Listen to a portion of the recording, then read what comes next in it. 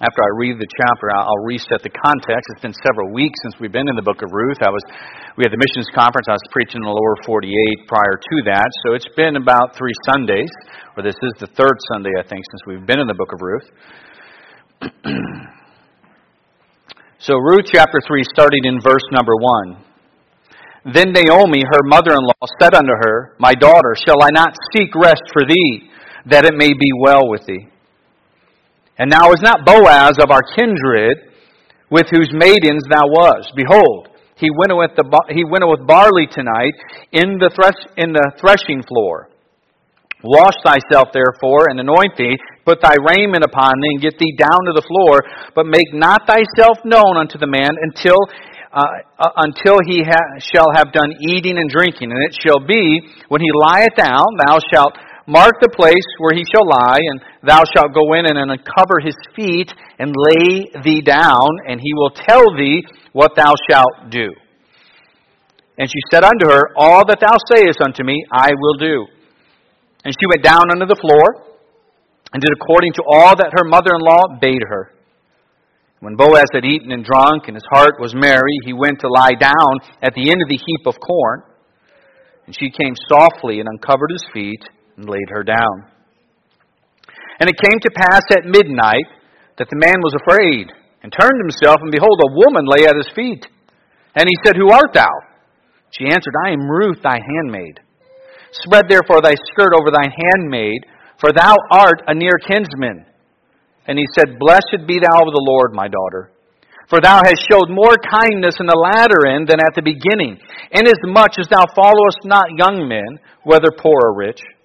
And now, my daughter, fear not.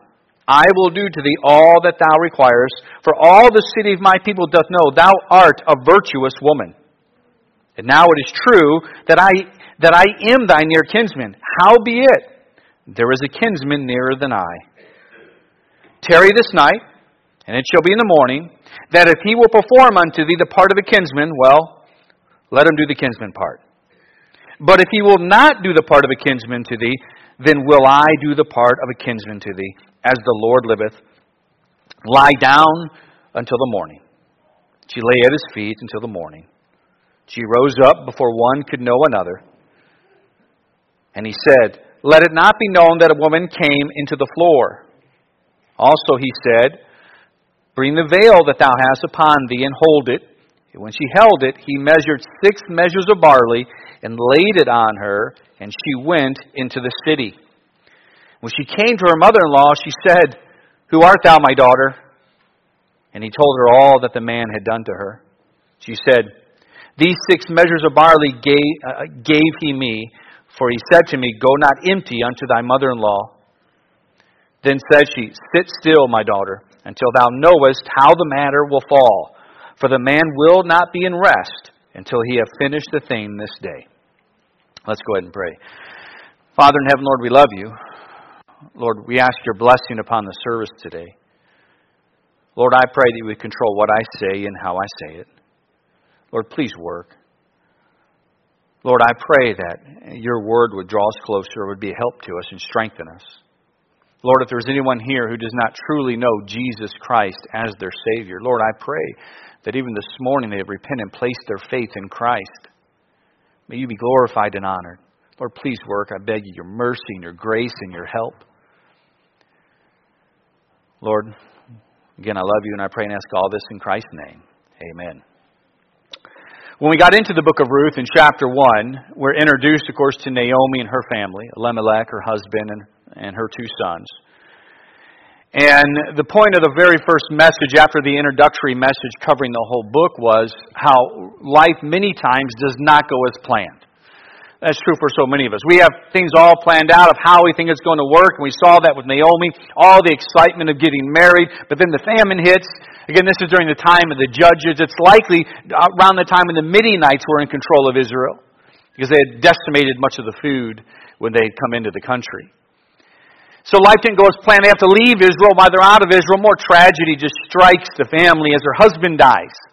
She has 2 sons. They marry. The wives do not bear any children unto the family name whatsoever. And 10 years into this, both of her sons die. So she's living in Moab, a foreign land, which is difficult for somebody from Israel. Her husband died shortly after they arrived, and then her 2 sons also die. She's left there. She's there, of course, by herself with her 2 daughter-in-laws. And so she makes the decision, a good one, I need to head back to Israel. But all the tragedy that she has went through and how life did not go as planned has begun to affect her view of God.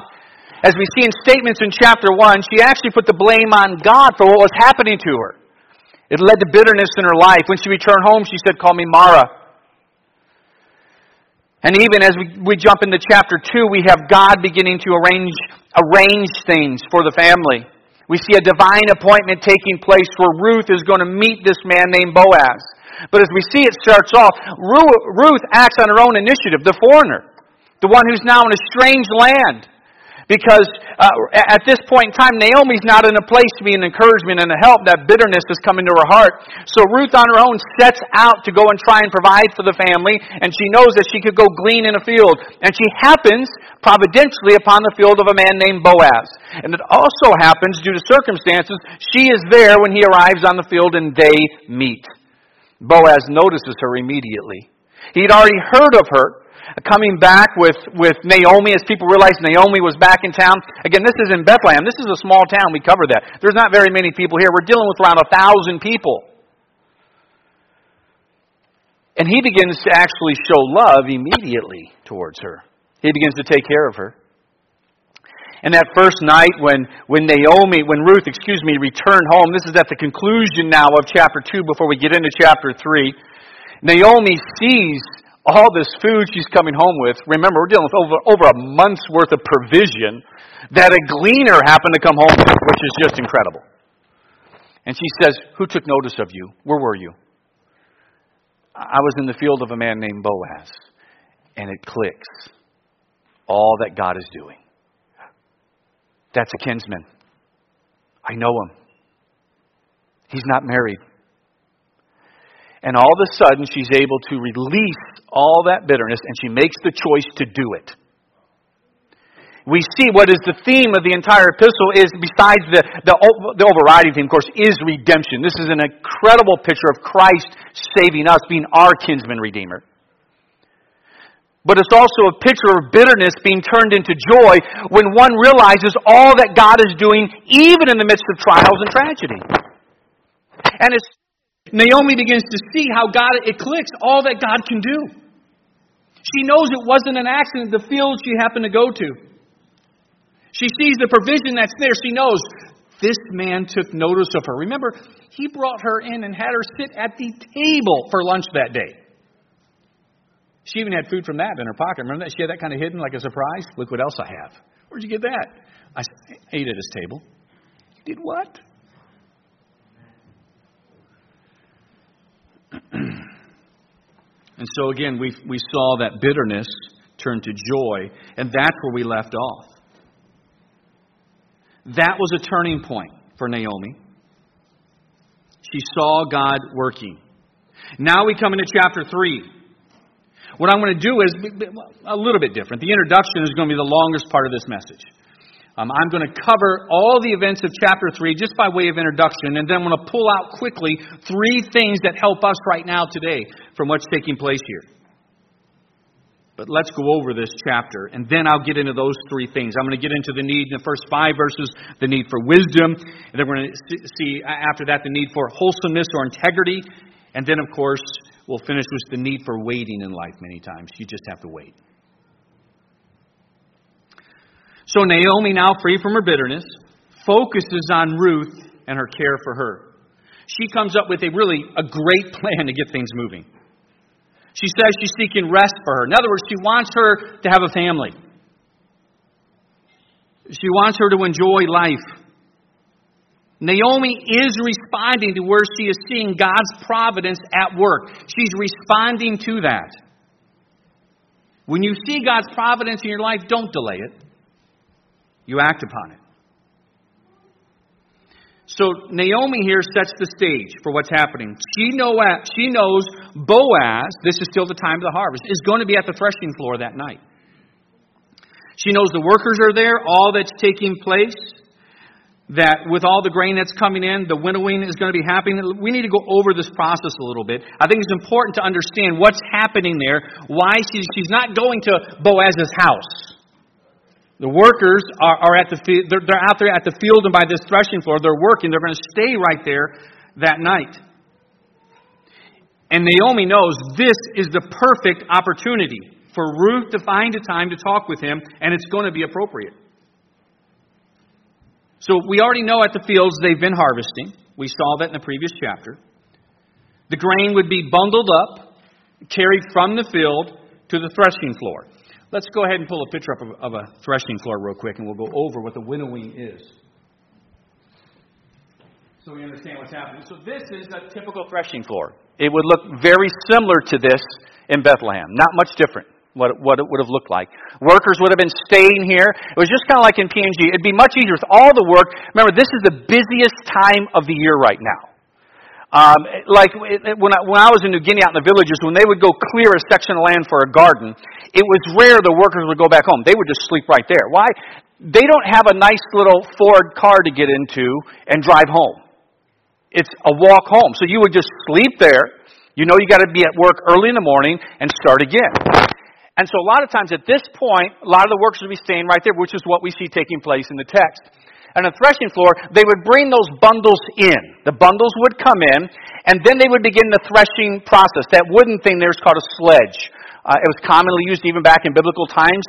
This particular threshing floor, actually, you can still see some from North Africa today, is actually from Israel. But that's a sledge. It'd be pulled behind usually an animal or two, and it's just wood with maybe little tiny spikes at the bottom of it. And they use that to begin to separate at this time the husk from the kernel. And so it'll go around. They'll use hooves. They have another sledge tool that they'll use. They'll just walk on it. They'll use animals to go round and round and round and begin that process.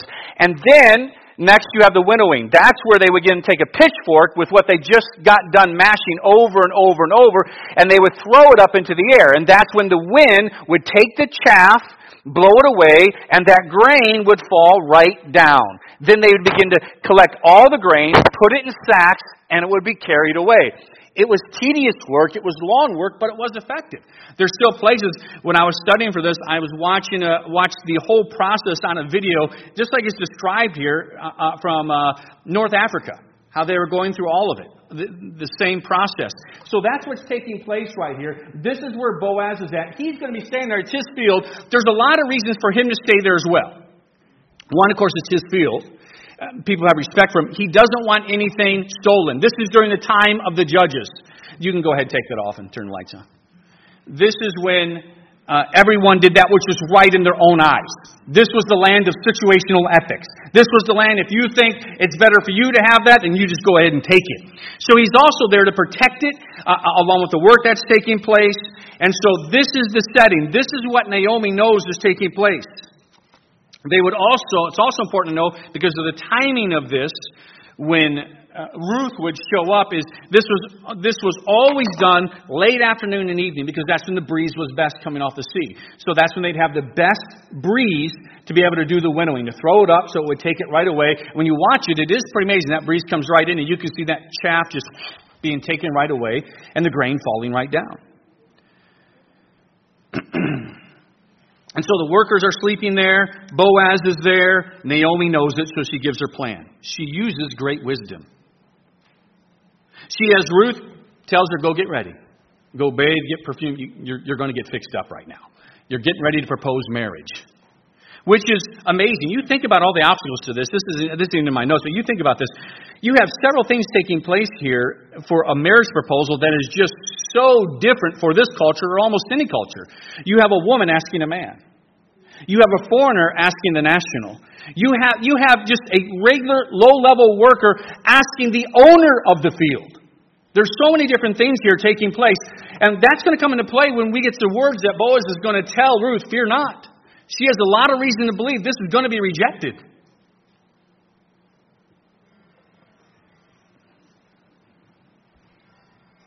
So Boaz and his workers, they're processing the grain. Naomi's telling Ruth, go get ready. She tells her, you wait until he's asleep. Then you go in, you uncover his feet, and you stay right there.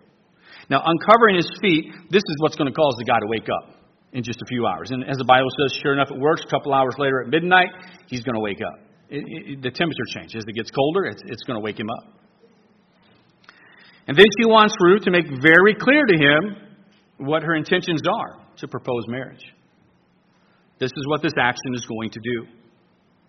And then it picks up immediately. Ruth follows her instructions. She waits for the right time. Boaz is finished working for the day. They go in and eat. I've seen the same problem getting over. You finish working. Darkness is coming. You're eating dinner. It's probably within an hour after that, you're crashing. You're heading to bed. She sees it. Boaz is at that threshing floor. He's going to sleep. And Ruth sees it. And she heads in. She goes in. She uncovers his feet. She lays there. And soon enough, at midnight, the Bible says, she wakes up. You could just imagine poor Boaz. He wakes up and sees a woman laying at his feet. He does not recognize it as Ruth yet. And he asks who this is. And she answers, I am Ruth, thy handmaiden. This alone, by her wording, is implying the potential of marriage. It's not the proposal yet, but it implies the potential. She now veers a little bit, but in a good way, from Naomi's instructions.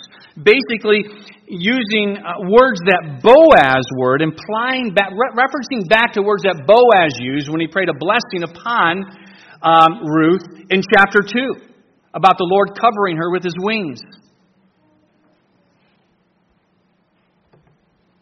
She asked him to spread his skirt over her, his garment.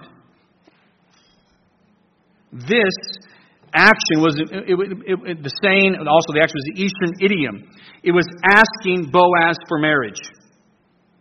To throw your garment over the woman was an act implying a desire to marriage. She knows that he has the legal right to marry her in the nation of Israel. And when she said that, that's an act implying marriage. She's saying, marry me. Boaz recognizes that immediately. It was a common custom of the day. In Boaz's response in verse 10, he immediately acknowledges God in this. And he praises Ruth for her actions. Her showing kindness to Naomi in his mind by wanting to marry the Redeemer, to be able to redeem them. There's much that's going to go with this wedding. Not just the fact of the marriage that we do have taking place between Ruth and Boaz, that is going to even lead to so much. The property is going to be redeemed of her husband. There's much going on here. He praises her for not going after the younger men. Keep in mind, there is an age difference between these two. We're not sure exactly, but it's likely that he is perhaps almost as old as what her father-in-law would have been. So he praises her for not going after the younger men, for choosing to help Naomi, for the route that she's taking, for acknowledging that she's not acting from passion or from greed. Verse 11. He tells her, and now, my daughter, fear not. He gives assurance. Again, don't think this was easy for Ruth with what she was doing right here. We know she had a measure of boldness. We see that throughout the entire few chapters here in the book of Ruth. But this was not easy for her. He could see the fear that was in her face with what was taking place right now. Understand, we already know how it ends. Ruth has no clue what he's going to do.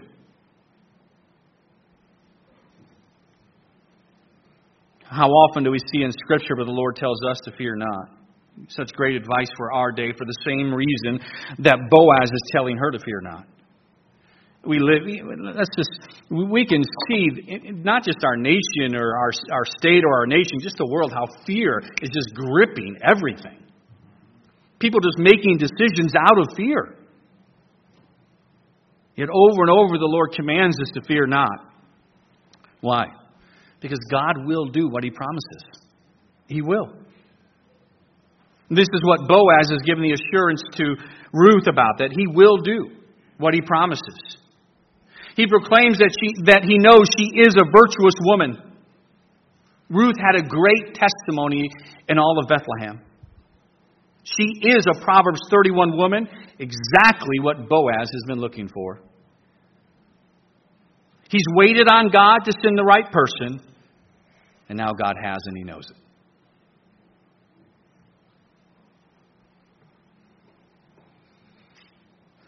I believe, of course, as I covered in chapter 2, I believe Ruth was a woman that caught His eye immediately. God pricking his heart. You see Him show that love just instantly towards Ruth. By the way, think about this. If Boaz does not wait on God, he's not in the lineage of Christ. Verse number 12, though, there is a problem. There is an obstacle. There's a closer relative, a closer kinsman to Elimelech than Boaz.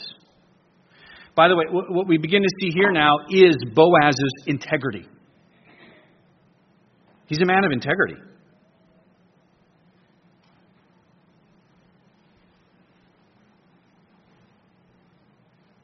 He lets Ruth know there's someone nearer to him.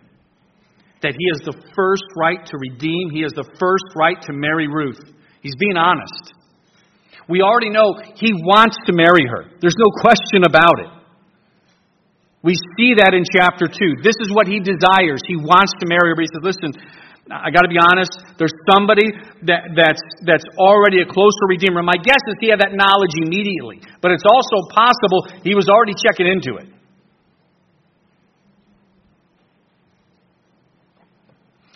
What I love about this is Boaz, get this, did not try and scheme his way to marry her. He didn't try and develop some plan. All right, Ruth, you love me, I love you. I know we've got this closer redeemer, but I don't like the guy. We're going to develop this plan to make this happen. He trusted God. He didn't try and scheme his way to let it happen. He trusted God. Wasn't easy for him. You better believe his stomach was probably wrenching. Well, it will be when we get to chapter 4 next week. When he's approaching the man who is a closer relative than he is to Elimelech. And again, it's just another obstacle. Again, remember this. There are many times that we face obstacles in life. Many of the times, those are a result of simply God wanting to make clear to us that He's in control. Or just to show His strength in your life. Sometimes we think God is unlike us before our children. You know, I have Levi. There's times that I want to see Levi and all my kids when they are younger where I can show my strength before them or show some goodness to them. You want them to see that. You want them to look up to you and say, wow, that's my dad. There's not a dad in here that doesn't want that. Do you think God is less than that? He's constantly wanting to do things in our life where you simply say, wow, that's my dad. That's just another thing He's getting ready to do right here in this story. Remember that when you face many obstacles, those are also opportunities for God to show Himself strong in your life.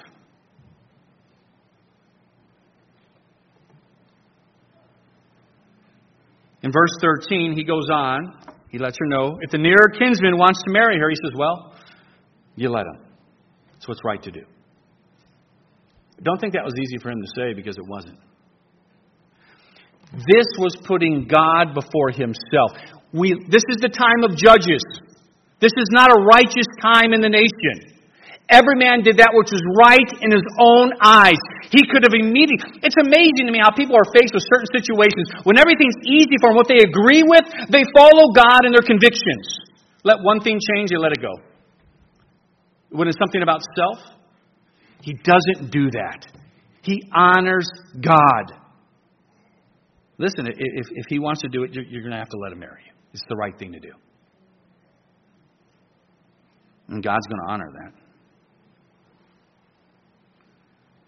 He promises, though, if he does not marry you, oh, I am. It'll be done. I think Ruth got a little excited at that right there.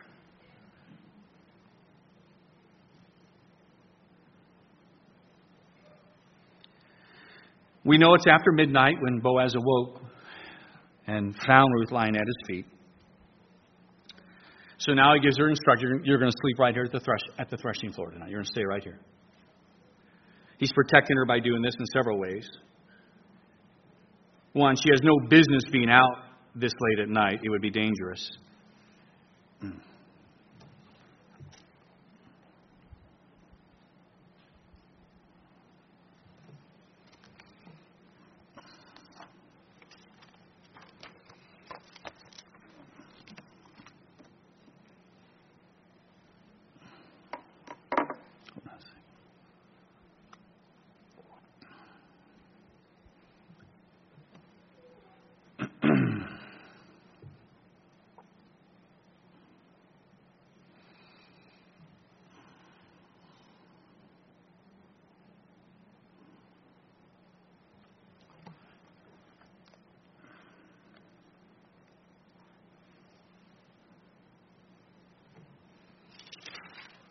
All right. I think it's all right.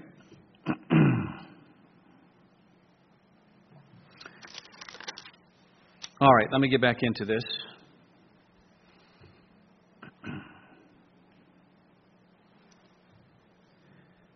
He has her instruct her that she's going to tarry there that night. The word tarry, the word that he's using here in instructing her, she's going to stay there that night, I should say. It means to lodge, letting her, you're going to stay there, but there's a much more important reason why we have that word. Especially when I was going through a lot of the different commentaries and said as to what was taking place. What it implies is this, what has a direct meaning of, even though she's going to tarry there that night, there is no physical relations taking place whatsoever. None. This is all above board and all with integrity.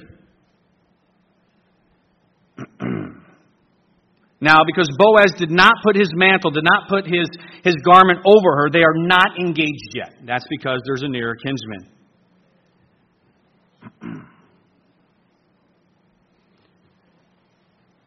So she laid at his feet until morning. In verse 14, she arose up before one could know another, and she said, "Let it be known that a woman came into the let it not be known that a woman came in unto the floor." And he said, "Bring the veil that thou hast upon thee, and hold it." And when she held it, he measured 6 measures of barley and laid it on her, and she went into the city. And so we see her rising up early in the morning. Boaz wants her to leave before the town gossips get going, before they take over. People always love to assume sin. They always love to assume sin right away. He's trying to avoid that. Boaz knows this. He doesn't want Ruth to have to endure all the gossip that's going to be taking place, so he has her leave in a way which no one is going to know it. Boaz has her use her veil or shawl, and he puts fresh grain into it. This is going to serve a couple of purposes. By the way, it's going to be a bit of a walk home. He's putting between 60 and 90 pounds of grain is what she's leaving with. Again, he's killing 2 birds with one stone. Seeing a woman carry this much grain, one is going to show and have an implication of working through the night. But the primary reason that he's going to do it, it's almost going to serve as a dowry to Naomi. This was quite a lot what she's coming back with. So in verse 16 through 18, as the chapter finishes up, you can just see Naomi anxiously waiting that morning to see what happened that night. I doubt Naomi slept very much at all the night before. So Ruth is coming up into the house.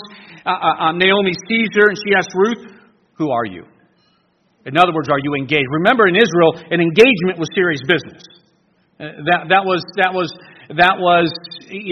was not like our day with engagements are. I mean, they're serious in our day too, but much more so in Israel. And so she asked her, "Who are you?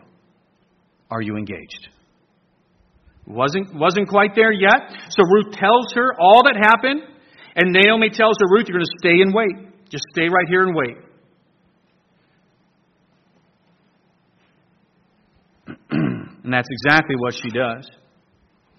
She said in verse 18, "Sit still, my daughter, until thou know how the matter will fall. The man will not be in rest until he have finished the thing this day." And sometimes some of the hardest things to do in life is waiting on God. Now, let me pull from this very quickly 3 things. The first 5 verses, the reason why I'm pulling these things out right now is this. All 3 of these will help you every day in your Christian life. It's things that are essential for us to be successful in it. Number 1, we're going to see this, and that is wisdom, the first 5 verses. For time's sake, I'm not going to go back and read those, but that's when Naomi was developing the plan to give to Ruth. Again, much of what happened, keep in mind, is because Naomi shook off her bitterness. If Naomi holds on to her bitterness, this night does not happen. She sits there just angry and just mad over God, blaming God for taking her husband, blaming God for taking her sons. But she let it go. She's in a place where God can work. So often we miss so much by holding on to our bitterness. What work gets left behind, why we enjoy our misery. Naomi shows her love for Ruth and wants to help her. But she's going to need wisdom to do that. Boaz has not approached her has not mentioned at all any intention of redeeming her. That's because there are obstacles. I'm going to give 2 major ones right off the bat. 1, Ruth is much younger. I think that hinders him. 2, it's harvest season. He's busy. This is constant work that's taking place right now. And Naomi doesn't want to wait. She sees the importance. She sees God moving. She sees God's providence, and she's acting upon it. So Naomi uses wisdom in order to help Ruth. Wednesday night, I preached on this a little bit, but the fact is we need wisdom from God. Again, Wednesday night I preached on, I brought up as just one of the subpoints, James chapter 1 and verse 5. That if any of you lack wisdom, let him ask of God, which giveth to all men liberally and upbraideth not. Go to the Lord, ask Him for wisdom. That's how you get it. There are times that I've heard people say they kind of explain that away. That verse means exactly what it says. Now, you can't be double-minded. In other words, you have to be real and genuine with your faith, which is one of the primary purposes of the book of James. We see that in Boaz. He's a man of integrity. But when you go to the Lord, you're not double-minded. You have some integrity. You're asking God for wisdom. Understand, He wants to give it to you. He wants to provide it for you. So often we try to go to other things as we look even in our text. We go to schemes and this and that. And people go to escapism today, philosophy today, horoscopes, all that nonsense. Go to God for wisdom.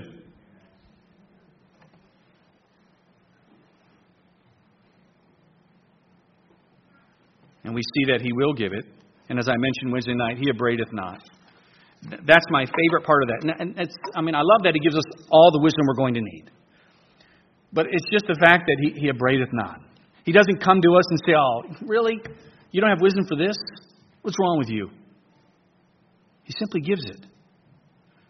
Verses 6 through 15, we have the actions of Boaz here and Ruth.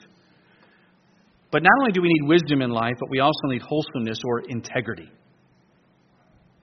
Boaz and Ruth both showed great integrity, a desire to do what's right, and God honors that. And we certainly need it in our life. We need that ability, just like Boaz in his intentions and his actions here, trying to avoid even the very appearance of evil. This speaks of a desire to truly do what was right. To not get as close to sin as possible, but to get as close to God as possible. That's where we're at nowadays. People just want to get as close to sin as they can, instead of desiring to get as close to God as they can. Romans 13:14 gets into this, to not making provision for your flesh. You avoid those things that attack your integrity. You avoid, as we've all heard it taught and preached, the 3 G's, gold, glory, and gals. Those 3 things destroy many people and many men. Some of you are doing right, but you know your heart's not really there, that it lacks integrity. It's a dangerous place to be. You say, but I'm doing right. According to James chapter 1, the only thing that's missing is opportunity. If you're just doing right simply because really the right opportunity hasn't hit yet, and you don't have integrity with your walk, you just let the right opportunity hit, and you'll sin. That's why we see it so often. You say, well, what happened to that person? As soon as the right opportunity hit, it's all that was waiting for. Read James chapter 1. When opportunity meets lust, sin takes place. Now, many times, God is gracious and merciful. Know what He does? He holds off those opportunities. He put those roadblocks in place in your life. But there comes a time when He begins to remove them. He gives you time to have that integrity, have that character in place. He leaves them there. But if you're not going to deal with that, there does come a point where He takes those roadblocks out of the way.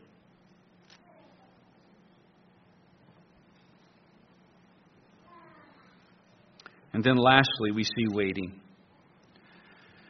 Not only do we need wisdom in our life, not only do we need integrity in our life, but boy, when we're following God by faith, waiting is involved. Patience. Ruth would have to wait. And again, one of the toughest things to do is to wait on God. Again, I've already brought up, think if Boaz doesn't wait on God for this day. We don't know why we'd have anything that happened up to his life to this point as to what was, maybe he was just settled, listen, I guess God has no one for me. He was just there, but he waited on God. Now he's in the lineage of Jesus Christ. Amazing. I know we even have people here, even in the same shoes as Boaz, waiting on a spouse from God. You stay faithful and you wait. Trust in the Lord. Your Boaz, your Ruth is coming. Wait on God. Don't settle for a Nabal. Don't settle for a Nabal. Wait. There are many times in life, not just with that, we see it in Scripture, where we see the benefits of waiting, not just with Boaz. We see it with Elijah. We see it with the 11, or what ended up being 12 there in the upper room. We see it with David when he was being chased by King Saul. We have the Scriptures over and over extolling the importance of waiting on God. Look at like Psalm chapter 27 and verse 14. One that many of us here could probably quote. Wait on the Lord, be of good courage, and He shall strengthen thine heart. Wait, I say, on the Lord. Listen, that strengthening comes. Remember, God is good. He is. Don't forget that. If there's a reason why there's a waiting taking place, well then trust God. Let Him do what needs to be done. You stay faithful to Him. So within this text right here, we have the importance of needing the wisdom of God, the integrity, that wholesomeness in our life, and as well as also waiting. And that takes faith. And that takes faith.